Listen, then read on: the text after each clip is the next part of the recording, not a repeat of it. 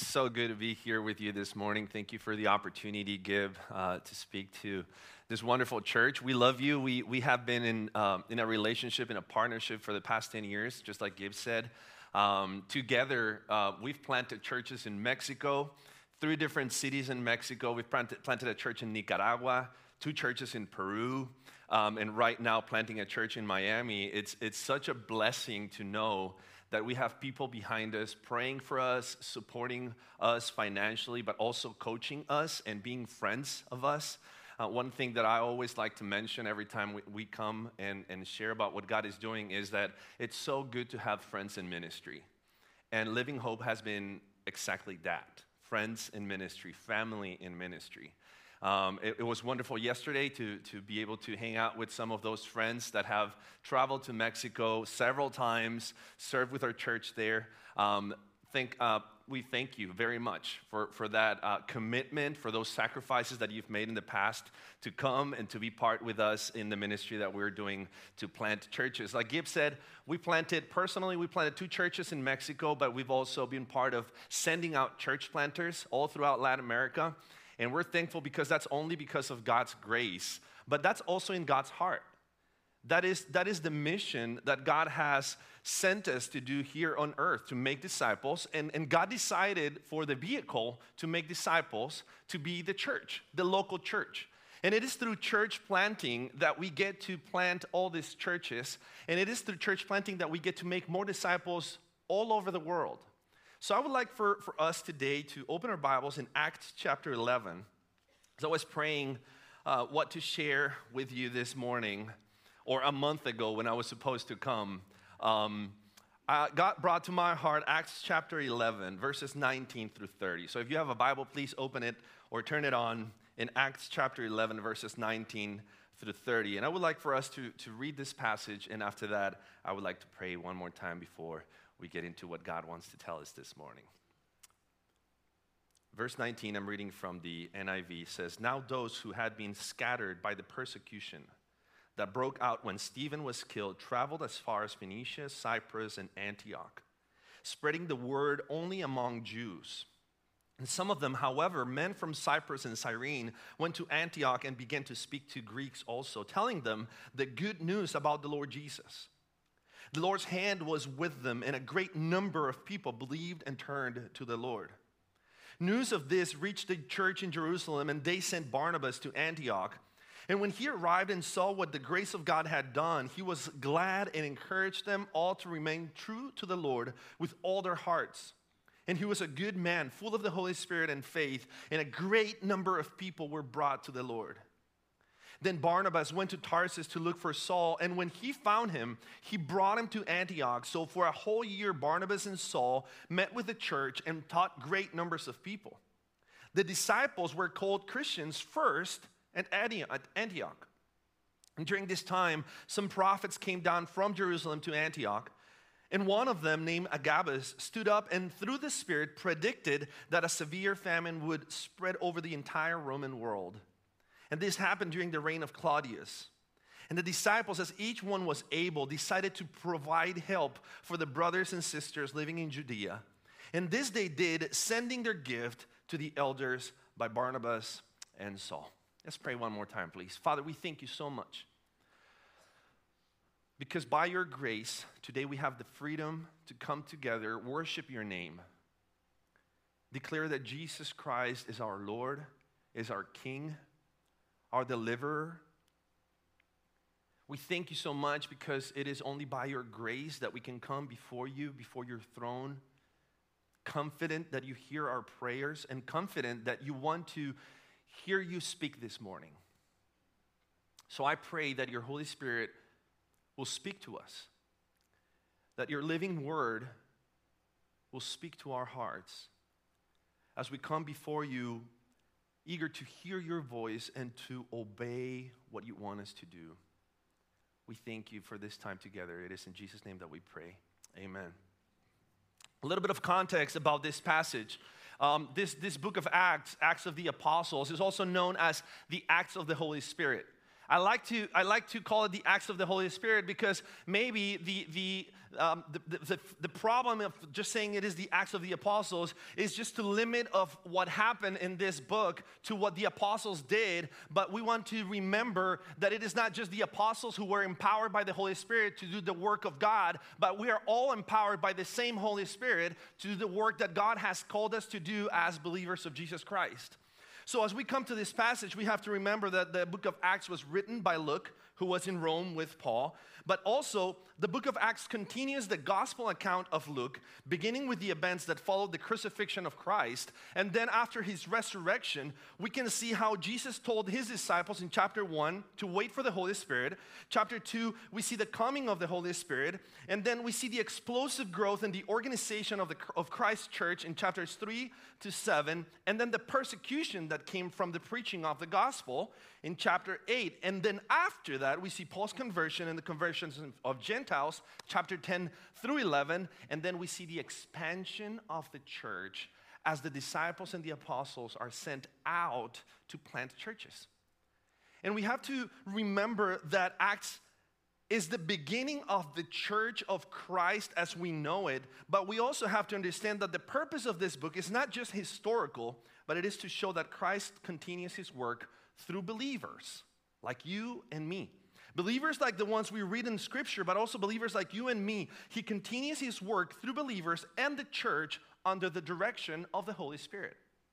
And what I want us to see in this passage today is that gospel multiplication is the result of God's sovereign hand and the work of people committed to extend God's kingdom.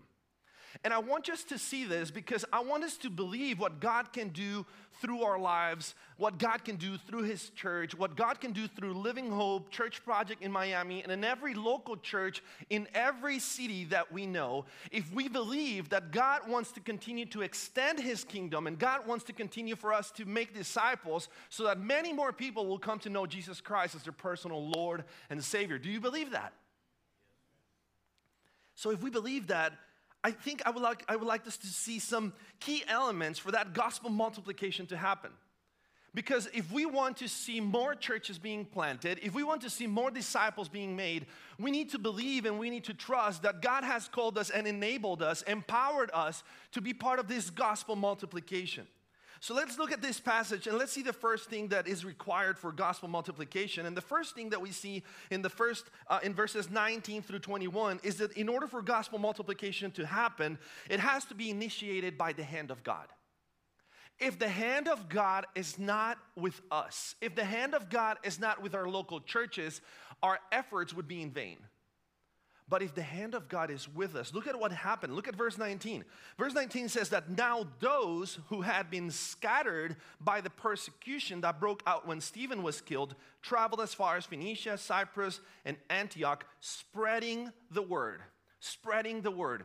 And I want you to see the build-up of that first church that started doing that ministry of planting churches. We see the Church of Jerusalem and we see other churches sending out missionaries, but it was the Church of Antioch where we see this movement happening of church planting. And look at what happened in verse 19. There were no famous names. There were no celebrity pastors. There were no big names, big brands of churches, planting churches. It says, now those who had been scattered by the persecution. They were regular people just like you and me. They were regular men and women that were running away from persecution. We could say that they were refugees.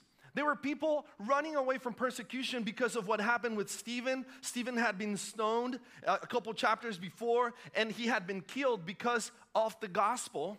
And these people that were spread out and they were sent out, their persecution was what God used in order to continue extending the kingdom and continue planting churches.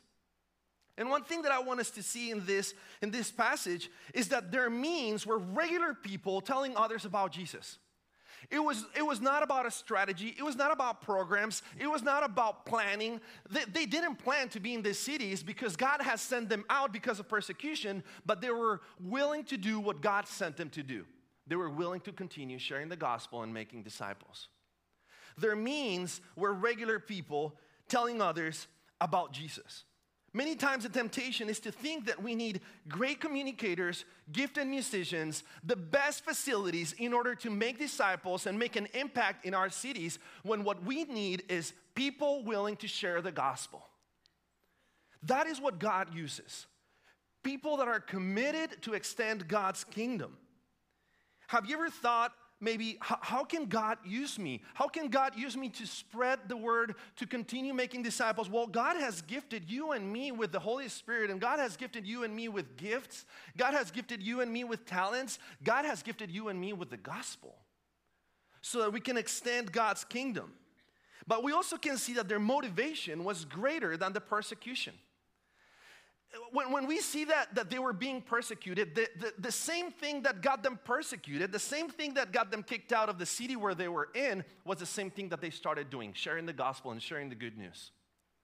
Because many times we don't realize how our persecution can become the platform that God uses through our trials to become our testimony. Persecution can become the platform so that God will use your trials, my trials, so that we can give testimony of who our God is. Look at what they were doing. They were not telling people about how persecution was hard, how Christianity was so hard, and how, they had lost everything, and they had lost their homes, they had lost their family, they had lost friends. No. Look at what they were saying. In verse 20, it tells us that some of them, however, men from Cyprus and Cyrene, went to Antioch and began to speak to Greeks also, telling them what? The good news about the Lord Jesus. Because here's the deal. We are surrounded by terrible news today, right? Every time you open Twitter, every time you open whatever news channel that you like to watch, you hear about this bad news. Wars and famine and people dying. And so many times we get so tangled talking about bad news that we forget that in our hands, in us, has been deposited the best news this world can hear. That Jesus saves. That Jesus is coming back. That Jesus has the power to transform our lives and transform this world. If you think the world's gonna get better, the world's gonna get worse. And the only thing that will transform this world into a better place is Jesus. So if we believe that, we need to believe that the hand of God is necessary in our lives. The hand of God has brought us to the place, to the time in history where we are right now, so that we can go ahead and then be used by God to make disciples. Jesus had told his disciples that they were going to suffer because of this message. John chapter 15, verses 18 through 19 says that if the world hates you, keep in mind that it hated me first. And if you belong to the world, it would love you as its own, as it is. You did not belong to the world, but I have chosen you out of the world. This is why the world hates you. John chapter 16, verse 33, right after telling his disciples about the Holy Spirit coming, it says that in this world you will have trouble, but take heart, I have overcome the world. And here's a big truth. The enemy and this world can try to take away our jobs, our houses, our health, our wealth, but he's not taking away our joy, because he cannot take Jesus from us. And the truth is, if our joy is based on the things of this earth, in our security, in the fact that this world is going to get better, and it's not in Jesus, we're not going to learn to embrace suffering, when suffering, many times, it's God's way to extend his kingdom.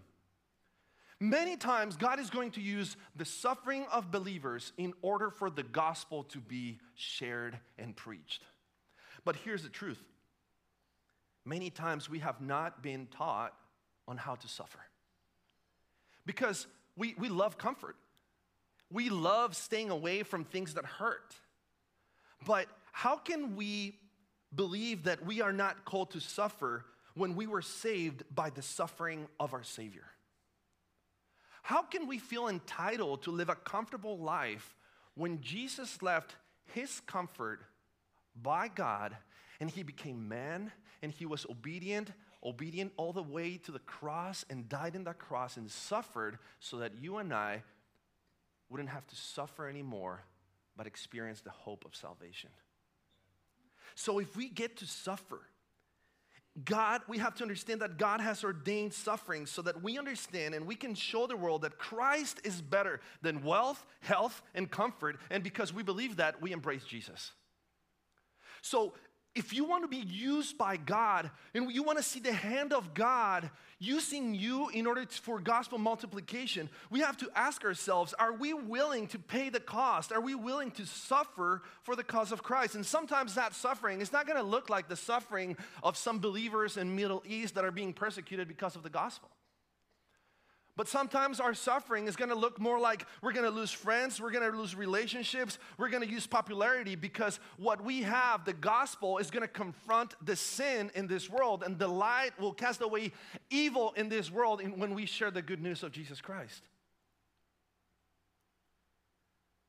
So their means were regular people, their motivation was greater than persecution, but also their message was more important than the consequences of sharing the gospel.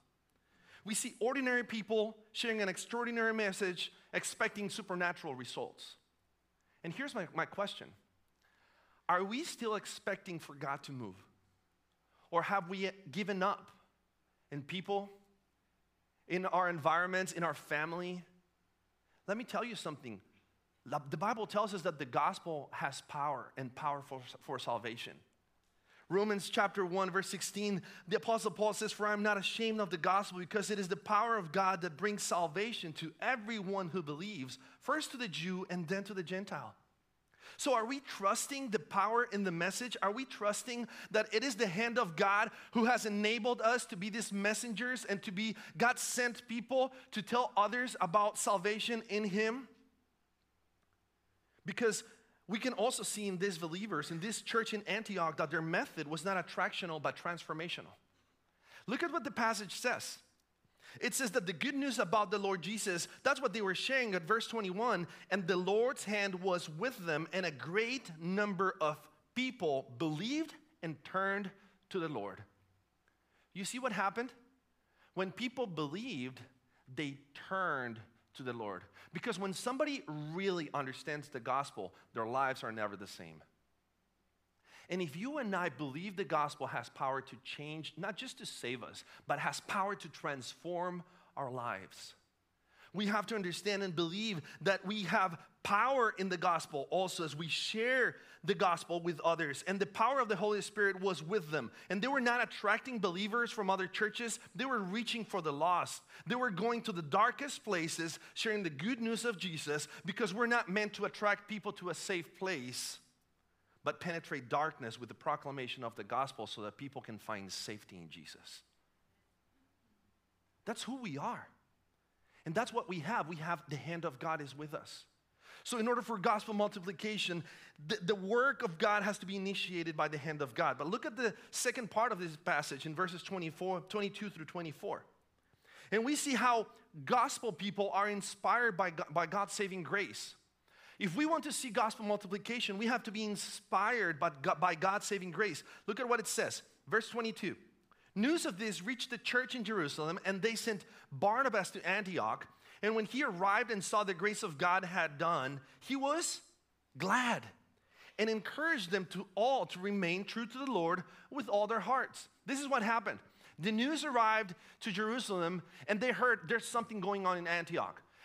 A city with Gentiles and Jews that, the gospel started to do something there, and a movement started to happen. People were getting saved. People were getting discipled. The church was turning that city upside down.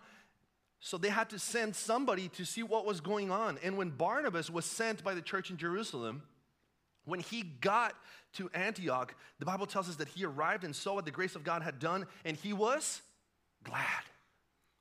He was glad. He started celebrating what God was doing in that place. The evidence of God's grace has to compel us to be part of God's work.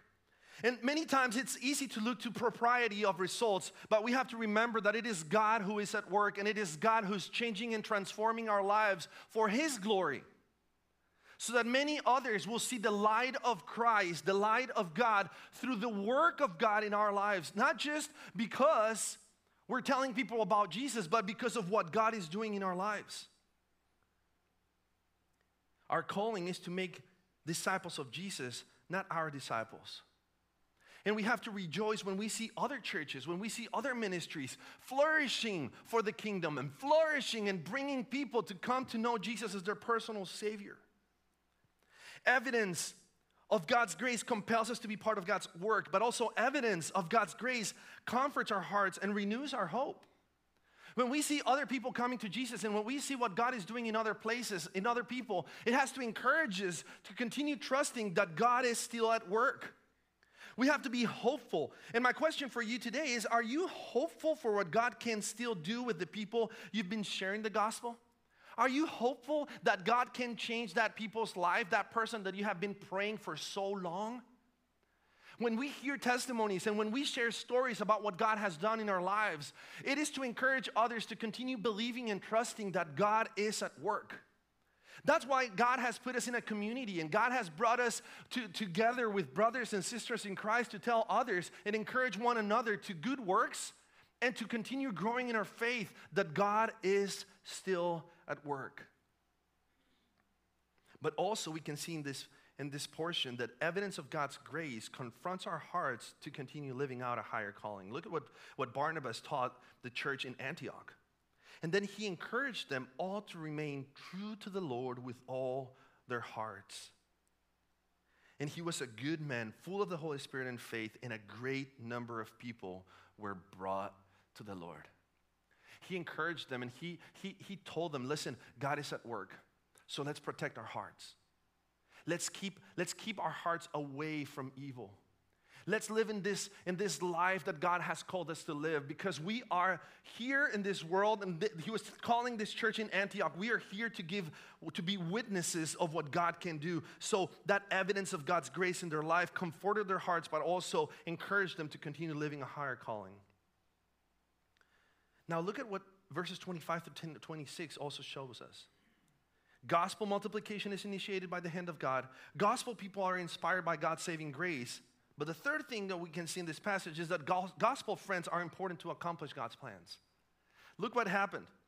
Then Barnabas went to Tarsus to look for Saul, and when he found him, he brought him to Antioch. So for a whole year, Barnabas and Saul met with the church and taught great numbers of people, and the disciples were called Christians first at Antioch.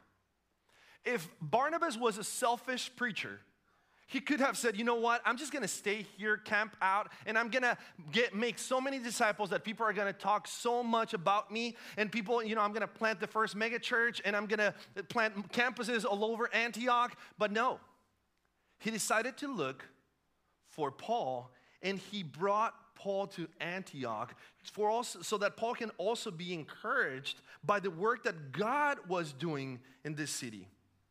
Here's the truth. God gave us a community, people around us, to share the goodness of ministry. God has brought us into this church, into this congregation, to each one of our congregations all over the United States, all over the world, so that we can share with one another the privilege that we have to be part of God's kingdom and to be part of God's vehicle to make more disciples and to make an impact for His kingdom. God also gave us a community to serve one another and grow one another in the gospel. Listen, if we want to be part of churches that have become an impact in our cities, and if we want to be part of a gospel multiplication, we have to understand that we have to encourage one another for this. We have to remind one another that we're not just here to sit down, listen to a good sermon, listen to good worship, be part of community groups that help us, be at peace throughout the week and feel good about ourselves. We're here to make disciples. We're here to preach the gospel. We're here to be the light in this world. And we are here to remind one another about this, because God also gave us a community to show others who it is really about. People were called disciples in this passage by other names, by other people. They were branded as the Nazarenes, and it was a mean way to call them, when they called them Christians, they were like, oh yeah, those are the followers of Christ. Now what a privilege. What a privilege it is to be called a follower of Christ. What a privilege it is to be identified with Jesus. But we cannot do that alone. We have to do that with gospel friends who are important to accomplish God's plans. But the last thing that we see in this passage is in verses 27 through 29. And we see how gospel generosity is influenced by God's generosity. Look at what happened. Verse 27 says that during this time, some prophets came down from Jerusalem to Antioch, and one of them, named Agabus, stood up and through the Spirit predicted that a severe famine would spread over the entire Roman world. And this happened during the reign of Claudius. The disciples, as each one was able, decided to provide help for the brothers and sisters living in Judea. And this they did, sending their gift to the elders by Barnabas and Saul. And look at what happened. Somebody came down, prophesied that a great famine was going to be all over the world. And people didn't just go running to Costco and bought all the toilet paper that they could.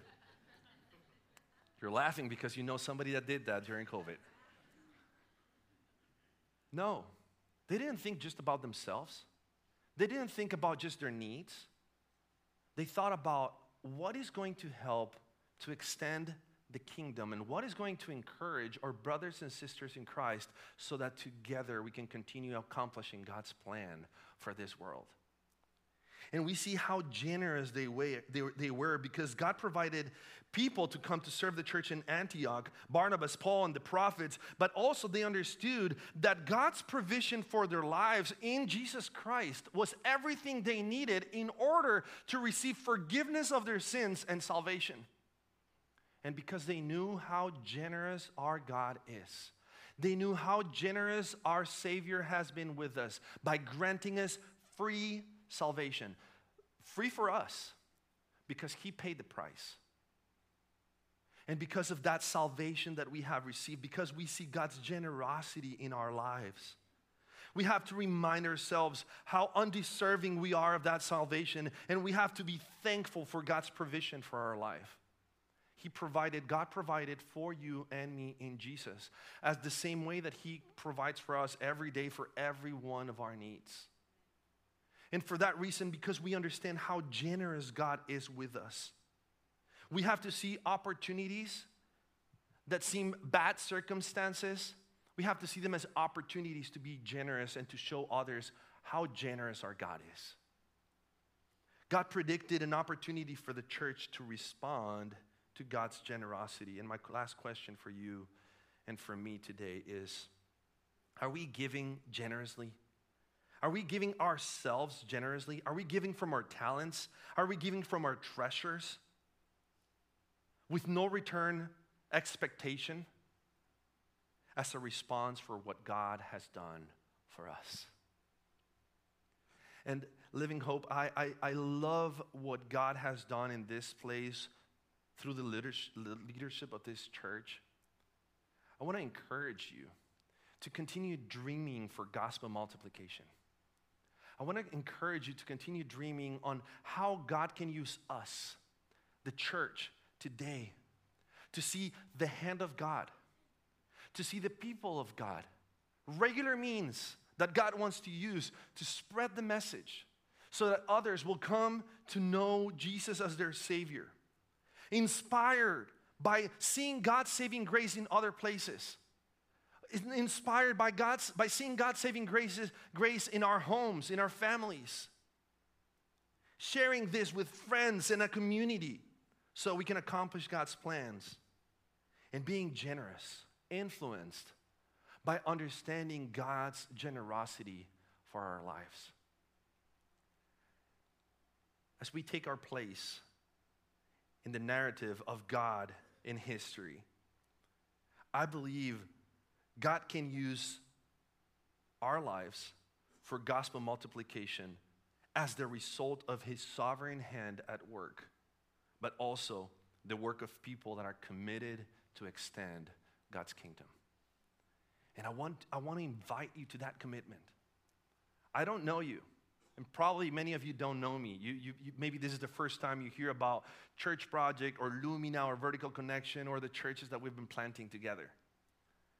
But I want to invite you to be part of something greater than what God is doing in this place. What God is doing here is amazing.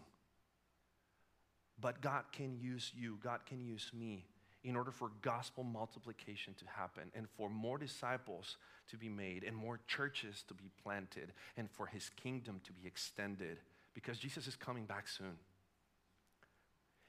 Is the war a sign of the end of times? Probably. Is Jesus coming soon? Is Jesus coming tomorrow? It's closer than ever. But until he comes, let's continue on mission. Let's leave comfort behind and let's continue on mission, because every day is an opportunity for us to stay on mission and extend his kingdom. And we need to be committed to God's kingdom on earth if we want to see gospel multiplication in our churches. So I want to invite you to close your eyes, bow your head.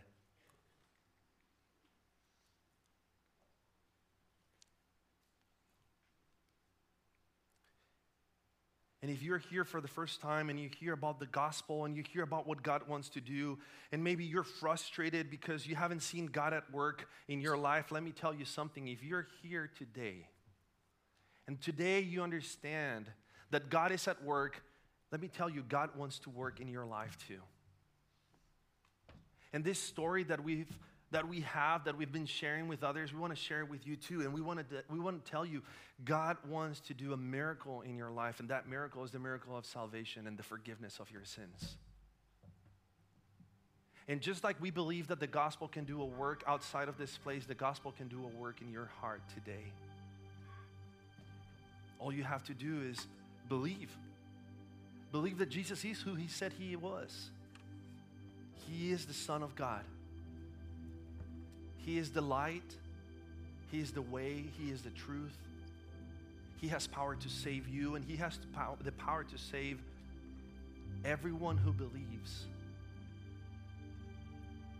So I want to encourage us to dream big dreams of what God can do if we commit to his plan of multiplication all over the earth. Not just here, but all over the earth. Because I believe maybe from this place, God may be calling people for church planting or serving here in your local church. Getting involved in the next mission trip to go and make disciples somewhere. Or getting involved in making disciples here in your city. Partnering with ministries, partnering with other believers. Thinking more about the kingdom than our castles. Because God is on the move. And Jesus is coming back soon. So let's not waste our lives dreaming about comfort. Let's dream about God's kingdom come. And how would it look if we all engaged in mission, on mission, to reach the lost, to make disciples, and to see a gospel movement happening in our cities and in our world? Father, we thank you so much for the examples that you have shown us in your Bible, in the scripture, of regular men and women committed to the gospel, committed to the mission that you have called us to be on. I pray, Lord, that we will be encouraged by what you are doing in other places, that we will be encouraged by the work that you're doing in here, in this place, in this church. And I pray that you will give us opportunities today, tomorrow, in the midst of all the bad news that we hear all the time, to share the good news of Jesus, so that others will come to know you as their Savior, and others will come to be part of this gospel movement that you're called us to be. Thank you, Jesus, for this church. I want to pray over them, and I want to pray that you continue to bless them, that you continue to give them vision for the world. Thank you for the blessing that they've been to our lives. And I pray that you'll continue to use them to be a blessing to the world. In Jesus' name we pray. Amen.